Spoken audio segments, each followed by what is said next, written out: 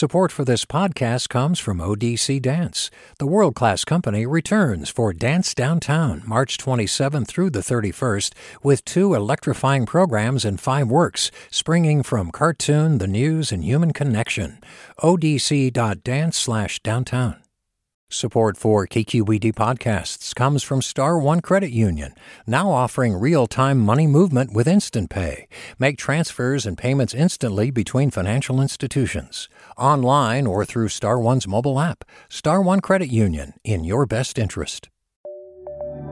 From KQED.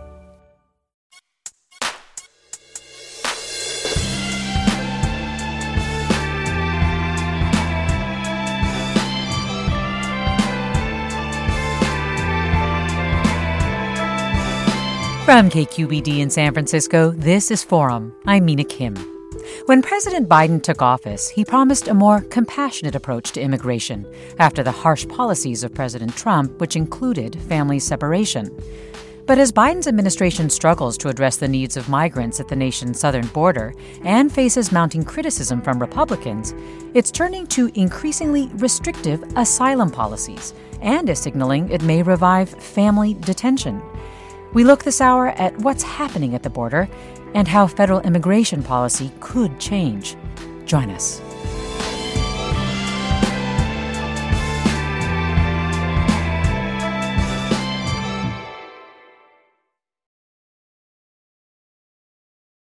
I'm Mina Kim. Welcome to Forum.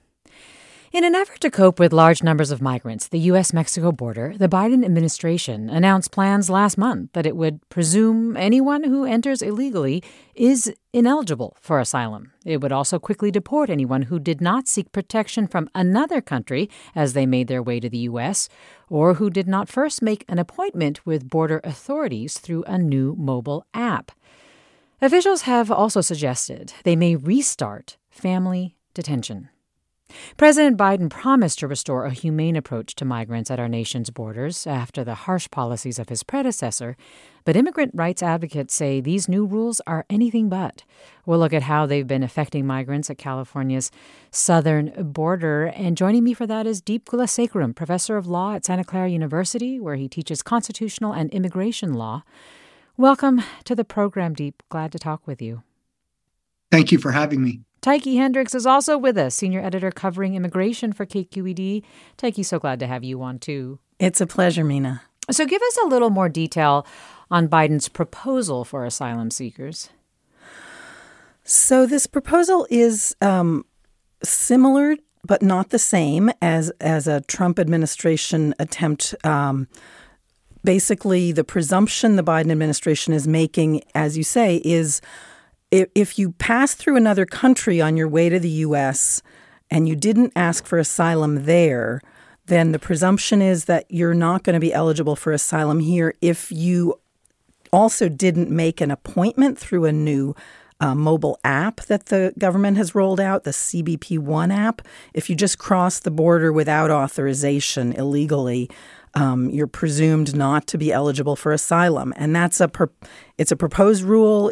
They're in the process of finalizing it, but that is a plan that has, I would say, is an effort by the administration to try to channel the people who are coming to the border into a sort of a more orderly system, but it's getting pretty universal pushback from immigrant advocates and human rights advocates. Well, why is the Biden administration announcing these rules now?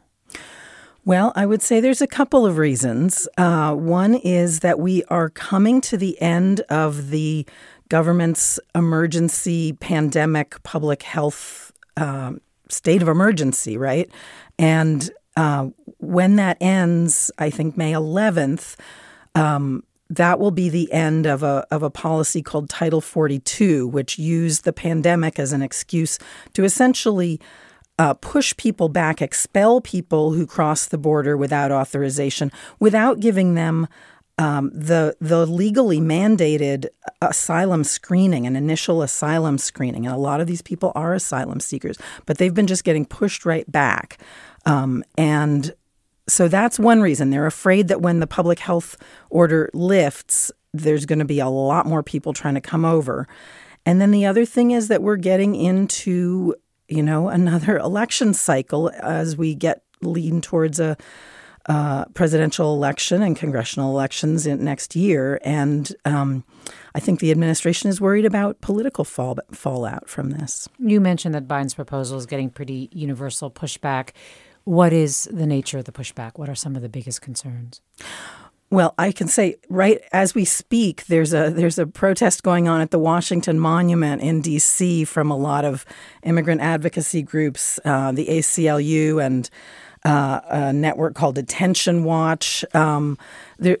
They feel that, basically asylum is something that is codified in U.S. law, international law, and if somebody is fleeing persecution, the law says it doesn't matter how you come here, you still are entitled to ask for protection, and it's the same as refugee status, asylum status, and putting these limits on it, they would say is unconstitutional. Deep Gulasekaram, many have talked about how these policies that Biden is proposing, the policies of the Trump administration, marks a significant shift in our understanding of and standards, really, for seeking asylum. Do you agree with that? Well, I think it depends on how you view what Congress has done and how it compares to what this administration and prior administrations have done. Now, Congress has written laws. This is specifically the 1980 refugee law. It's now codified in Section 208 of the Immigration and Nationality Act, which, as Tyche just mentioned, provides a legal right for anybody, any non-citizen who finds their way to the United States or to the border to ask for humanitarian relief and humanitarian admission. That same statute also delegates to the Department of Homeland Security the authority to create regulations and rules consistent with the statute to effectuate asylum processes in the United States. So the legal fight is whether this type of new rule is consistent with the statute and consistent with the authority given to administrations. When the Trump administration tried something similar to this in 2019, it was rejected by federal courts. And they found that the Trump administration rule that denied the possibility of asylum to people if they had not asked for asylum in another country before getting to the United States to be contradictory to the statute, and thus they struck it down. And so the question again here will be the same. That is, are the new regulations created by the Biden administration, are they consistent with the statute that Congress has written, or are they, as the Trump administration's, inconsistent? If the proposal does move forward, though, Deep, what do you see as the practical effect? I think the practical effect will be very similar to what happened at during the Trump administration, which is that the possibility of asking for asylum for most people coming to the southern border will be greatly diminished for the majority of people who attempt to make that journey. You have two different factors working together. One is the requirement that one ask for asylum in another country before you get to the United States. And if you didn't do that, then you're not eligible. Most of the countries from which people would be then trying to ask for asylum would be countries in Central America or Mexico. Most of those countries do not have fully functioning asylum systems. To the extent they have those systems, they are overburdened to a greater extent than even the United States asylum system is burdened. The second requirement, as Tyche laid out, was the use of the CBP-1 app, so a web-based application to set a time and an appointment to ask for asylum from U.S. authorities. And if you don't do that, again, the presumption is that you will not get asylum. Both of those in concert will ensure that most people actually don't get to ask for asylum. Already, the CBP-1 app, as rolled out, has had significant technical glitches, including the fact that it requires people to have the technological access, have facility with the technological access, and emerging reports about the glitchiness of the app and its inability to do facial recognition with darker skin tone. So all of these together, I think, will greatly diminish the possibility of asking for asylum. We're talking with Deep Gulasekaram, professor of law at Santa Clara University, where he teaches constitutional and immigration law. He's also co-author of the leading immigration law textbook used in U.S. law schools. Tyche Hendricks is also with us, senior editor covering immigration for KQED. And you, our listeners, are invited to join the conversation. What are your questions about President Biden's proposed asylum rules? Do you agree with Biden's approach or disagree? Tell us why, or why not? Perhaps you're a migrant or an immigrant who has sought a path to citizenship. You can share your story by emailing forum@kqed.org, finding us on Twitter, Facebook, or Instagram at KQED Forum, or giving us a call at 866-733-6786. Again, 866-733-6786. Deep, Tyche laid out a couple of the reasons that the Biden administration is proposing these asylum rules, the end of Title 42, political pressures as well. But are we also just seeing a lot more people seeking asylum at the border? There has been a significant rise of people at the border. Now, it's a little difficult to determine whether this is a significant rise that will continue or whether this is just a rebound from the time of the pandemic. Now, during the time of the pandemic, at the end of the Trump era, the regulations put in place, including, as Tyche mentioned, the Title 42 regulations, which were essentially using the public health emergency as the pretext to shut down the border, led to diminishing the number of people who could come to the border and ask for humanitarian admission to nearly zero. Now, given that is going to go away, on May 11th, the United States is ending the national emergency based on the COVID pandemic. So the prediction is that when that goes away, that the numbers of people coming to the border will significantly increase. It is true that if you look at the last few months, the number of encounters at the border has risen to historic highs. It has gotten to the low 200,000s per month. The last time it was that high was in, I believe, January of 2000, so nearly 23 years ago. I just to jump in, I think the Biden administration, we're seeing a drop in the last couple of months with encounters at the border. So, what's causing that? Is it the use of the CBP-1 app? It's not clear, but there has been a drop to about 130,000 in the last couple months. And as Deep was talking about in terms of just the dramatic increase that happened at the end of fiscal year 2022 in terms of apprehensions, 2.3 million there. The backlog of asylum cases pending in U.S. immigration courts, as I understand it, is well above 800,000. So just a lot to contend with. Historically, a lot. And I mean, just to put it also in context and not to contradict anything that Deep is saying, but there is, we're in a kind of a global migration crisis in a way between war and instability, climate crises, repressive states. Nicaraguans, there's tons of Nicaraguans who are seeking asylum in Costa Rica, Venezuelans in Colombia. We're seeing this around the world. So that's a little bit of a bigger context for what we're seeing at the U.S. border. We're talking with KQED's Tyche Hendricks and also with Santa Clara University's Deep Gulasekaram. And with you, our listeners. We'll have more after the break. Stay with us. You're listening to Forum. I'm Mina Kim.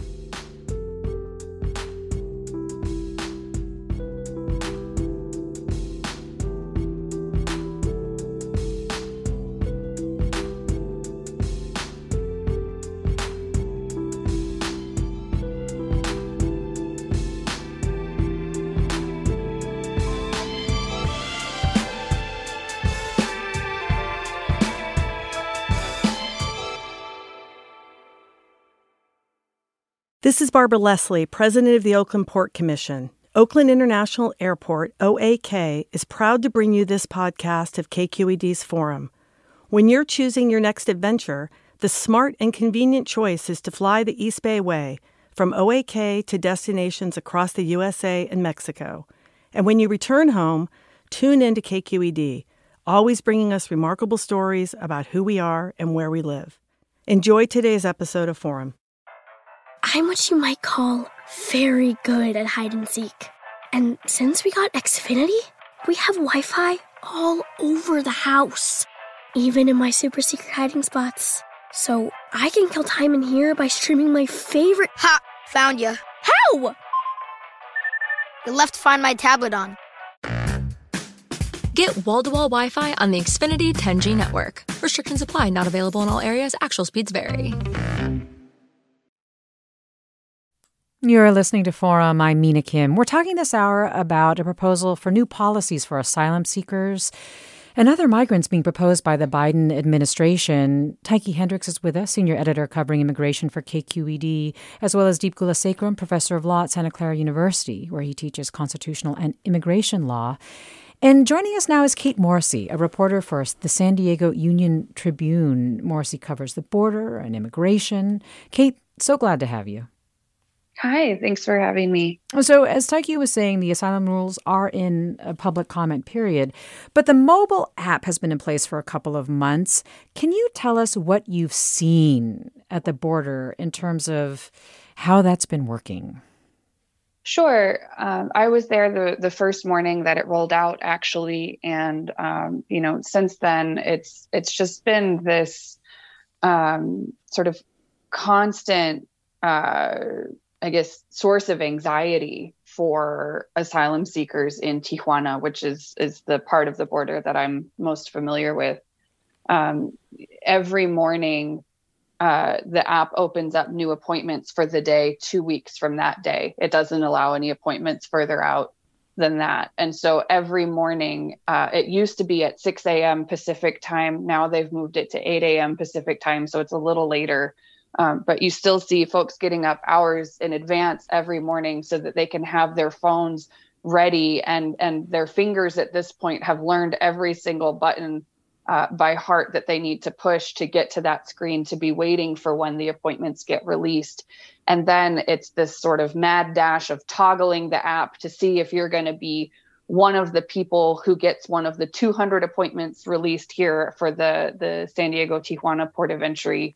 And then if you don't get it, then you have to wait until the next morning to try again. And there's not really any queuing as far as, this person has been trying for 2 weeks to get an appointment and this person just started yesterday, right? Like it does not matter how long you've been waiting. Everybody is trying at the same time together. We see the app throwing a lot of different, very strange errors that don't really make sense. You see error messages that have a bunch of HTML code in them, so it doesn't look like it's necessarily polished from a development perspective. And it's as Deep was discussing earlier, we do see people, particularly with darker skin, who are struggling to get the photo to work correctly. You see people, if they do manage to get to the photo part of the application process before it becomes completely saturated with people waiting, they go running to any source of light, a window. Some shelters have set up these bright construction lights for people to try and have enough light on their face to get that photo, facial recognition to accept their photo. And then can I ask a question? Is it the case that you don't just make one appointment for your whole family or your whole group, that you have to get individual appointments, and sometimes you can get two, but it's like mom and dad and two kids and you can't get 4 slots or something? Is that accurate? It's sort of in flux right now. We were seeing at the beginning that so you set up sort of your profile where you're trying to get an appointment, and anyone who's going to be on your appointment has to have their photo taken, has to have all of their information entered. And so at the beginning, we were seeing families getting appointments, and then that sort of stopped. And the people who were successful in getting appointments were individuals traveling by themselves. And so then families started to say, well, should we try for individual appointments or appointments with smaller groups of us because we're not getting in? And then more recently, I've started to hear that people, at least partners, that like sets of 2 people, are getting appointments, but it's not clear yet what's happening with some of the bigger families. So it's, the app updates frequently, and every time there's an update, it sort of changes the rules of the game and how things are functioning. And some things get a little better and some things get a little worse. And so we're all learning every day what is the latest with the app and how it works. And people start WhatsApping each other. Oh, this is the secret for right now. And it sort of spreads around the whole community. But what you're basically describing is that it sounds like this app is magnifying some significant inequities, whether or not you're applying as an individual or as a family. Also, it sounds like just in terms of your access to bright lights, reliable internet, and so on. Can you talk a little bit about what you've noticed around that? Absolutely. I think that was especially clear even, on the first day when people went in. I was standing at the port of entry watching who had gotten appointments, and the majority of them were white Europeans. Most of them seemed to be Russian speakers. And so, when you talk, what I keep hearing from people is that you have to have a pretty solid smartphone in order to make it work. You have to have a new iPhone. You have to have a really high quality Android phone in order to get the app to work. You have to have good access to internet. And so, when we're talking about people who are fleeing for their lives, especially if they've had to make, a significant journey to get to Tijuana, the likelihood that their phone's been stolen is very high. And they may be working with, what they've been able to scrounge up. Since then, somebody gifted them an old phone. Maybe they were able to get a little bit of money to buy something that they can use just to send messages to their family. But so there is definitely a socioeconomic disparity in this app, because the asylum seekers who have access to the money to be able to have nice phones or replace a nice phone if their phone gets taken from them are the people coming from, wealthier countries, or the people coming from wealthier situations, which is, in this case, Russians and other folks fleeing European countries. And so again, you see indigenous asylum seekers, Black asylum seekers from countries that don't have these resources, or from situations where they've, had to pass through the jungle and all of these other places where they've spent every penny that they've had, not being able to get in because they don't have the technology to do so. Again, Kate Morrissey is immigration reporter for the San Diego Union-Tribune. Listeners, you can join the conversation by emailing forum@kqed.org, finding us on Twitter, Facebook, or Instagram at KQED Forum, or by calling us at 866-733-6786. Your questions about some of the proposals with regard to asylum seekers, but also about this mobile app that Kate is just describing and what it's creating in terms of the situation at the border. Broadly, how you feel about how the administration is approaching immigration. This listener writes, what is the status of accepting refugees from Afghanistan and Ukraine? Are there different standards for those countries? And how are those migrants getting here? Do they go through the border? Deep, do you have some insight for this listener? Yeah, so just to be clear, we use these terms and sometimes people use them interchangeably. Yes. Refugee and asylum.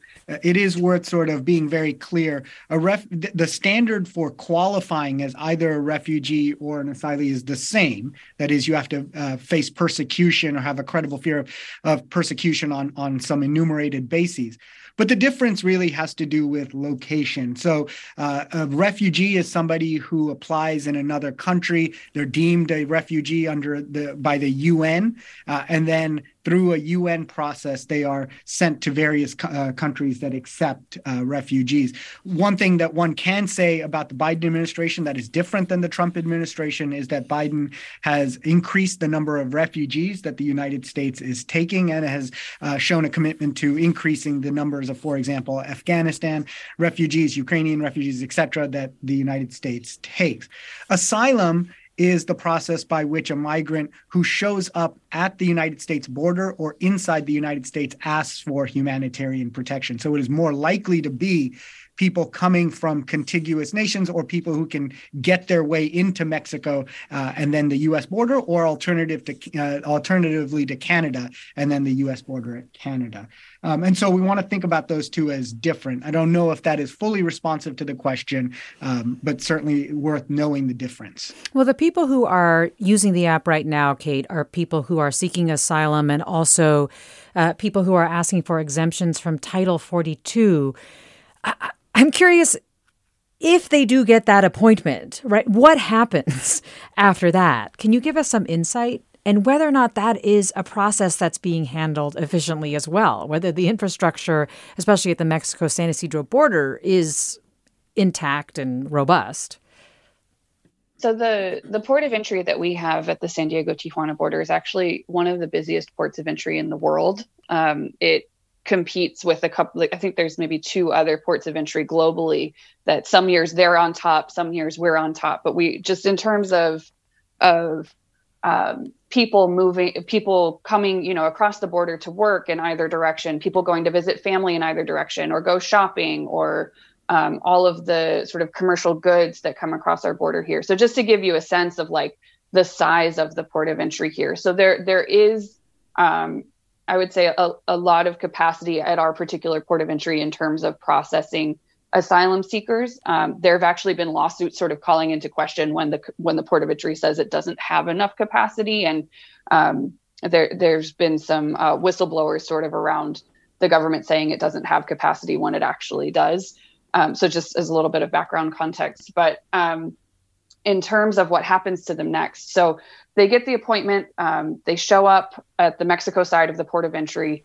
Mexican immigration officials escort them to U.S. Customs and Border Protection officials at the borderline. They're then taken into a private processing area. They spend most of the day there, hours and hours, waiting for their group to all get processed. They go through background checks. I was told the other day that they even do like a mouth swab as part of that background check. They go through different questioning about why they're there.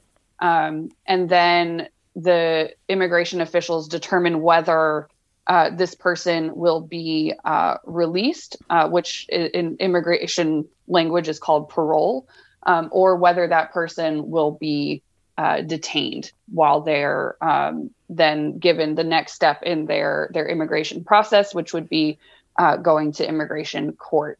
And so most of the people who have appointments we see are getting released. We have a shelter here on the San Diego side of the border that receives most of those folks and then helps them connect with their loved ones, family members around the country to get their tickets to travel either by bus or by plane to their final destinations around the country. Most people don't end up staying here locally in San Diego, but we do have a pretty robust infrastructure now for helping people make that step if they are released from immigration custody. Well, this listener asks, Kate, is there a way that someone can help a migrant get an appointment on the app? Could I do this remotely to help someone, or does the migrant need to bring the phone with them? From my understanding, it has to be done by the person who is having the appointment, and they have to have the proof of the appointment on their phone when they show up to the border. You'll see groups of them sort of meeting together in different shelter spaces every morning to sort of help each other, like, no, tap that, try this, hold it this way, as they're trying to get their appointments. But it would be difficult, if not impossible, I think, to provide remote help for that. Certainly looking into ways to provide border shelters with cell phones that could be reformatted and used for folks who don't have the right cell phones, or reinforcing the internet capacity of some of the shelters. Like, some of the shelters have decent internet and some of the shelters do not, and so reinforcing that Wi-Fi capacity, especially at the larger shelters that are serving, 1,500 migrants, could be a way to help if that's an interest. Tyche, you mentioned Nicaragua, Venezuela earlier. The U.S. has carved out a path for citizens of those countries, as well as Haiti and Cuba, called humanitarian parole, which you alluded to. Can you just talk about what that is, why these specific countries are being singled out? Just give us a little bit more information about that. And one of the earlier listeners was asking, like, what's the difference between Ukrainians and say, Central Americans? And so, yes, the U.S. government has created a humanitarian parole program that's a presumption. You don't have to go through an asylum screening. We're saying, we know there's a war in your country, in Ukraine, and so we're going to let you come and stay in this country for two years. You can get a work permit. So there's a program like that for Ukrainians. There are humanitarian parole is available for Afghans. I think there's been a lot more hurdles for them.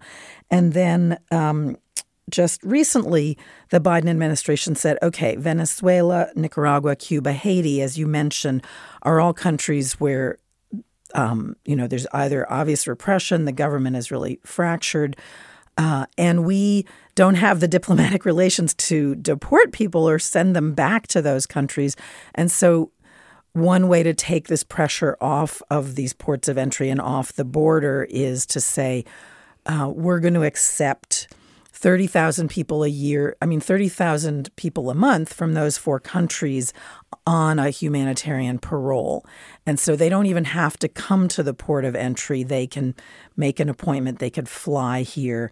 And I believe that about 40,000 have come from those four countries that you mentioned in this hemisphere just in the last couple of months. So that's a little different. If they wanted to stay here permanently, they could make a claim for asylum, and then that's a path to a green card and citizenship if they want it. But they, this avoids the congestion at the border and the congestion in the immigration courts in the first instance. So, Deep, are we settled that the types of things that people in Haiti, Nicaragua, Venezuela, and so on are facing are grounds for asylum? There are other, of course, reasons that people are coming to the border now, including just economic collapse, climate change-related issues. Are we also agreed or set that is a valid reason for asylum at this point?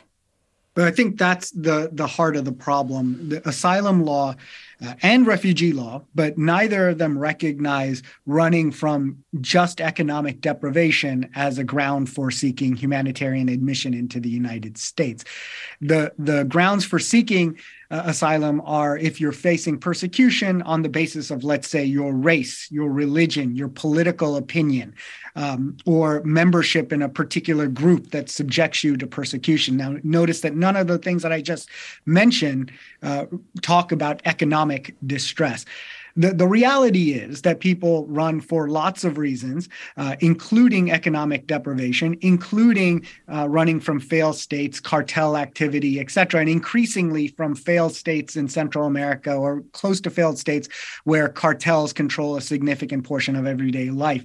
And the problem that many asylum seekers face, especially from South and Central America, is it's very hard for them to cabin or frame their claims within the strictures of the law. And I think the response by the United States government and from people who are opposed to humanitarian admission is to say, well, these people are just coming for economic reasons and not for anything else. And on that basis, deny them. Do you think that we're coming up on a break, but do you think that needs to be changed? Do you think the definition needs to be changed, Deep? I think at the very least, we need to understand that people, there's not just one way of categorizing people and that people run from disasters for many reasons. The fact that somebody might be running in part for economic deprivation does not mean that they're not also running from cartel activity, gender-motivated violence, and all the things that should make out for an asylum claim. Again, we're talking with Deep Gulasekaram, professor of law at Santa Clara University, Tyche Hendricks, senior editor covering immigration for KQED, and immigration reporter Kate Morrissey with the San Diego Union-Tribune. And we're talking with you, our listeners. I see your comments, and we'll get to them after the break. But also, you can join the conversation by calling 866-733-6786 and by emailing forum@kqed.org. Twitter, Facebook, or Instagram, we're at KQED Forum. Tell us your questions about Biden's approach to immigration, if you have a migration story that you want to share, and what strikes you as fair or unfair about our current system for immigration. We'll have more after the break. Stay with us. I'm Mina Kim.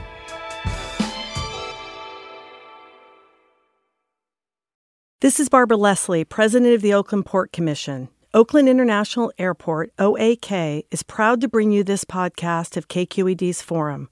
When you're choosing your next adventure, the smart and convenient choice is to fly the East Bay Way from OAK to destinations across the USA and Mexico. And when you return home, tune in to KQED, always bringing us remarkable stories about who we are and where we live. Enjoy today's episode of Forum. I'm what you might call very good at hide and seek. And since we got Xfinity, we have Wi-Fi all over the house, even in my super secret hiding spots. So I can kill time in here by streaming my favorite... Ha! Found ya. How? You left Find My tablet on. Get wall-to-wall Wi-Fi on the Xfinity 10G network. Restrictions apply. Not available in all areas. Actual speeds vary. You're listening to Forum. I'm Mina Kim. Seeking asylum will be harder under new rules proposed by the Biden administration.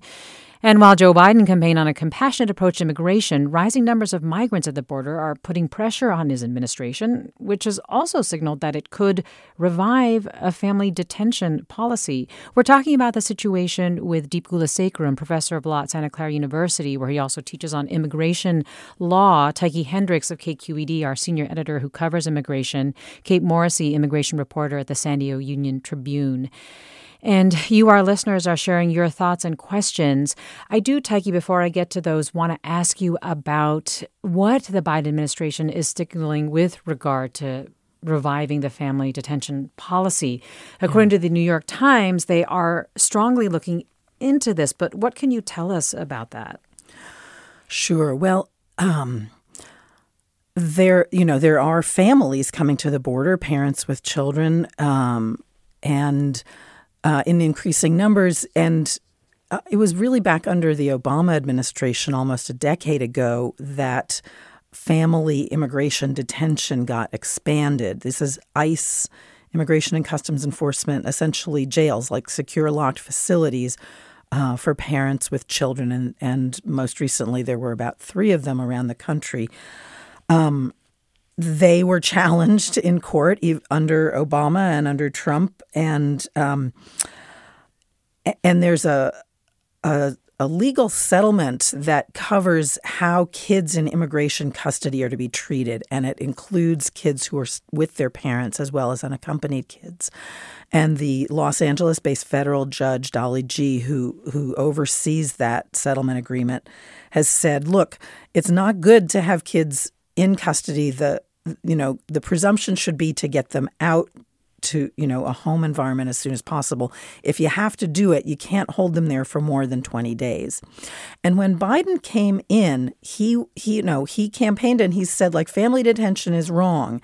And March of 2021, he ended family detention. So to see that being contemplated as a potential avenue it's a reversal from where he was, a couple of years ago. And it also raises questions about how are you actually going to do this from a legal standpoint.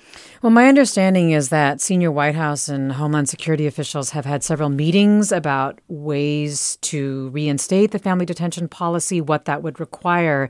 And I guess with this 20-day window that's required under a legal settlement, do you think the Biden administration, if it were to do this, would be able to follow that 20-day requirement? Well, they would get a lot of legal pressure in the form of, ACLU lawsuits and so forth. I guess, it depends on capacity. There's, hundreds of thousands of folks in families who are coming to the border, and probably just a couple thousand beds would be available. I don't know, what they're building up in terms of potential capacity. But there are alternatives too, where if you give somebody a date to show up in court and some maybe some social work interventions or legal orientations to help you figure out and navigate this country and this system. People have, that has had very good track record for getting people to appear. So why you would need this is also a question mark. Well, Deep, proponents of family detention have argued that it would deter migrant families from making the trip to the southern border. What are your thoughts on that argument, and also your thoughts on the family detention policy being revived? So, as a general matter, I think that any border control strategy premised on detention is doomed to fail. And our own history has taught us that. One thing that migrants already know about through migrant networks is that the trip up through Mexico on trains or in caravans is extremely dangerous. You're subject to predatory behavior by cartels and other people who would do so. If you attempt to make the border crossing in San Diego or in Arizona or Texas, it's extremely dangerous. People know that there is risk of death in making that crossing. Yet people do it. People do it because they're running from situations that are untenable. And nobody wants to run with babies or children or entire family units, yet people do it anyway. I think the idea that getting to the border means that you will be in detention for some amount of time isn't going to actually change people's behavior in any significant way. And so if that's the purpose, I think that it's likely to fail. Now, there may be other reasons, including sort of just being able to control what's happening at the border. Maybe the alternatives to detention arguably are not as effective, but I don't see any evidence that the alternatives to detention are not effective, and somehow holding a family for 20 days is going to make any significant difference in the numbers of people coming. I have a question for Deep. I think back under Obama in 2015, there was a judge who ruled that detaining migrants in family detention for the purpose of deterring future immigration was illegal. And where does that stand now? I mean, the deterrent factor maybe could be off the table for legal reasons? Yeah. So, I think most of the time when you see litigation underneath, as you referenced, the Flores Agreement, it's named for a 1997 agreement during the Clinton administration regarding the holding of minors in immigration custody. There's certain restrictions within that and certain ways in which the facilities have to be structured. So most of the litigation centers around whether the conditions within those places in which children might be held meet the standards underneath the Flores Agreement. As you mentioned, Judge Dolly G is in charge of making that determination. It is also, and there have been rulings, as you mentioned, that say that if all you're trying to do is create terror, to create some form of feeling in the people coming, then that per se is an illegitimate use of the detention system. But that's not usually in defending this type of detention and use of immigration enforcement at the border. That's usually not the only reason proffered, unless, of course, you're Jeff Sessions during the Trump administration, in which you are forthrightly saying that the immigration policy in the United States and border policy is cruelty, and the point is to deter. But very few people make that claim. Fair. Well, this listener writes, I'm curious about what the border port of entry is like in states like Texas and Arizona, which seem more hostile to migrant issues or have used it as a political tool. Is the California border more hospitable? Kate, what do you think? Well, I would say the different parts of the border just sort of geographically are quite different. And so the experience, even from that, is going to be pretty different. Along the Texas border, there's the river that is sort of the borderline. Here in the San Diego region, we don't have that. But what we do have here and have had since the 90s is a lot more border infrastructure. And when you think of border barriers, border walls, there's a significant layer or length of the border stretching from the ocean to the mountains in the San Diego area that has two layers of wall. And though, the first layer went up in the 90s, the second one up in the early 2000s. And under the Trump administration, they were replaced with taller versions. And so just I think the act of getting across is a different experience in each place because of that. Here in San Diego, for example, you see folks tending to go up into the mountains where there aren't the walls a lot more, just because then they don't have to climb the wall. We do see people falling from these 30-foot walls and dying now that they are so tall. In Texas, again, they have to go through the river, and so that's a little bit of a different experience. You do see, the Texas politicians setting up like National Guard and other sort of law enforcement efforts at the state level to try to be on the northern bank of that river or in the area in order to make arrests when people are crossing the border. There's a lot of questions about the legality of that. Immigration is supposed to be a federally handled thing and not a state handled thing. But we do, see it just in terms of how the state responds. I would say, Texas is doing a lot more sort of in that vein, whereas California has invested in the last several years in what I was describing, this shelter infrastructure in order to receive people who are released from immigration custody and help them get to their final destinations. So that's a pretty big difference. Well, let me go to caller Paul in San Leandro. Hi, Paul. You're on. Good morning. I'm not sure that my question or comment is relevant to this particular conversation. This is a conversation we need to be having, certainly. What is being done? How are we interacting down there with, Bukele or Ortega or Maduro or Jimmy Morales, who was there? Are we, because they're coming for a reason, and I know that reason is multifaceted. Are we making inroads and efforts, to help stabilize the countries in Central America and Latin America? That might not be an appropriate question for this forum. No, I think it is an appropriate. They're coming for a reason. Well, let me just. I think what you're saying also underscores what another listener is saying here.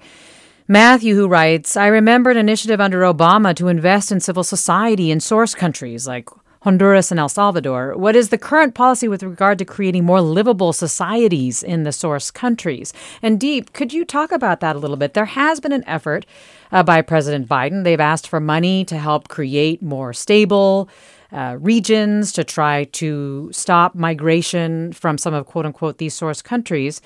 How viable is that a solution, especially in terms of what the Biden administration is trying to address this coming year? Sure. In fact, your caller, I think, has hit the nail on the head, so to speak. This is the heart of the issue.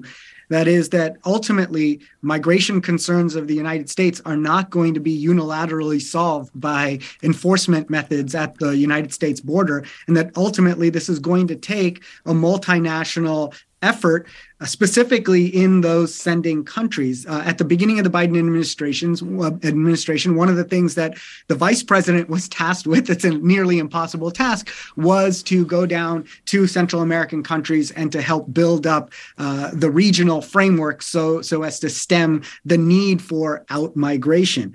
But ultimately, without that strengthening of those governments so that they are no longer controlled by cartels, no longer failed states or close to failed states, there will be a push to migrate, and that push to migrate is not going to be solved by tinkering around the edges with increased detention or increased border enforcement resources, because people will come. These situations are untenable. And ultimately, migration is a global phenomenon. It has happened since the dawn of millennia, since the dawn of humankind. And to believe that any one country can solve the problem is wishful thinking. We're talking about what we're learning about Biden's approach to immigration, and you are listening to Forum. I'm Mina Kim. Let me go to caller Tom in Santa Clara. Hi, Tom. You're on. Hi. There was a comment earlier about the recent, I think it was basically the recent spikes in the last couple of years of immigration are due to, increased demand, so to speak, at the source countries. And I don't know that I've seen any evidence to that effect. I think the source countries are still experiencing major problems. There's no question about that. But I think the increased immigration is largely due to change in American policies. So if you look at the last 6 or 8 years under Trump, for the first 4 years, there was obviously a crackdown. Crackdown. That's the word I'm thinking of. Yes, and so that deterred a lot of illegal immigration. And under Biden administration, this first month in office, he said, "Hey, borders open," and that's encouraged these 5 million or so illegal crossings in the last 2 years. So I think a lot of what's going on now is policy driven by the United States. So we shouldn't be sending mixed messages. And it's not to anyone's advantage to come to this country illegally. Tom, thanks. Let me just ask Deep. Is that true? Is what Tom's saying true? Yeah, I think, I would just say that I'm not sure that the premise of the question is quite right. Both parts of it. The second part being that the policy now is come to the border, it's open borders. I don't think anybody has said that. Certainly not what United States law says, and certainly not what the enforcement policies of the Biden administration portray. It is true that at the height of the pandemic, the Trump administration got the border encounters to be very, very low, but did so only under the use of emergency authorities under the guise of pandemic-related restrictions. But taking away that, the number of people coming to the border under Trump was not significantly different from what came before during the Obama administration, and mostly attributable to the conditions as they change in several countries. A recent example is to look at the number of Venezuelans who came to the United States border in late 2022 as a result of policies in Venezuela and what was happening in the country at that time. Now those numbers from Venezuela are slowly receding, not completely. So I do think that, while it may not be a one-to-one correlation, as the caller points out, one can certainly look at what's happening in those countries as one significant causative factor as to what happens at the border.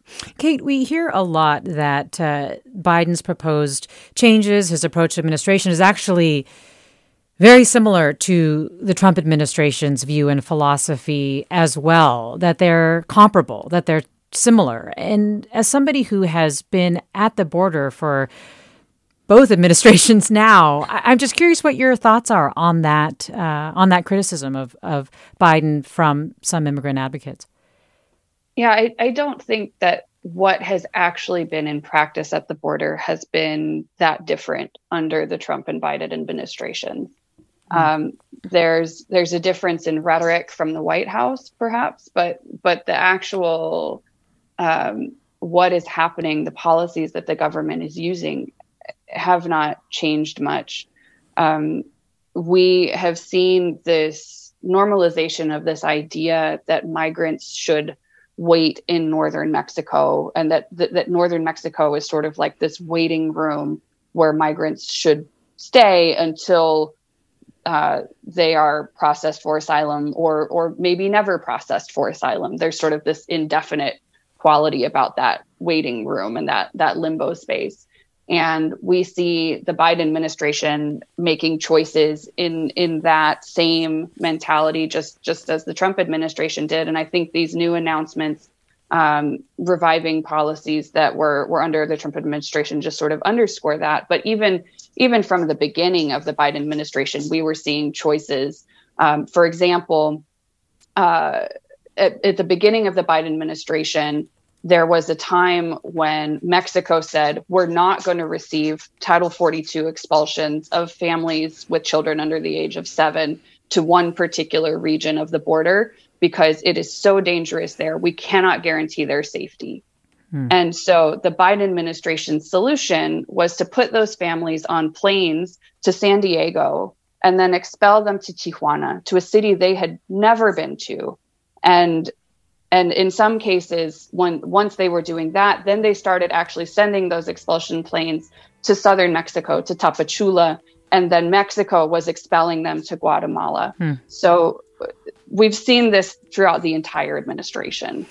Well, people have a chance to weigh in, Tyche, right, on Biden's approach, at least these proposals around asylum. Can you tell us when that public comment period ends? Sure. This is with regard to the rule that you would have to ask for asylum in another country. So the public comment period goes through March 27th, and people can weigh in with the federal government on that policy. Tyche Hendricks of KQED, thank you. Deep Gulasekaram of Santa Clara University, thank you. And Kate Morrissey of the San Diego Union-Tribune. Also, thank you, listeners. And Grace Swan and Rachel Vasquez for producing today's segment of Forum. Funds for the production of KQED's Forum are provided by the John S. and James L. Knight Foundation, the Generosity Foundation, the Germanicos Foundation, and the Heising Simons Foundation.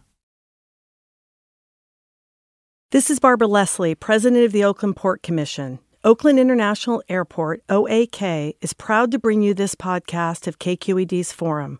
When you're choosing your next adventure, the smart and convenient choice is to fly the East Bay Way from OAK to destinations across the USA and Mexico. And when you return home, tune in to KQED, always bringing us remarkable stories about who we are and where we live. Enjoy today's episode of Forum. I'm what you might call very good at hide and seek. And since we got Xfinity, we have Wi-Fi all over the house, even in my super secret hiding spots. So I can kill time in here by streaming my favorite... Ha! Found you. How? You left Find My tablet on. Get wall-to-wall Wi-Fi on the Xfinity 10G network. Restrictions apply. Not available in all areas. Actual speeds vary. Hey, John Favreau here. There's no shortage of political takes in 2024, but quantity doesn't cut it. We need a better conversation about the latest, biggest election of our lives. On Pod Save America, me and my co-hosts cut through the noise to help you figure out what matters and how you can help. Every Tuesday, Wednesday, and Friday, Pod Save America is breaking down the political news that makes us laugh, cry, and snap our laptops in half. Expensive year for laptops.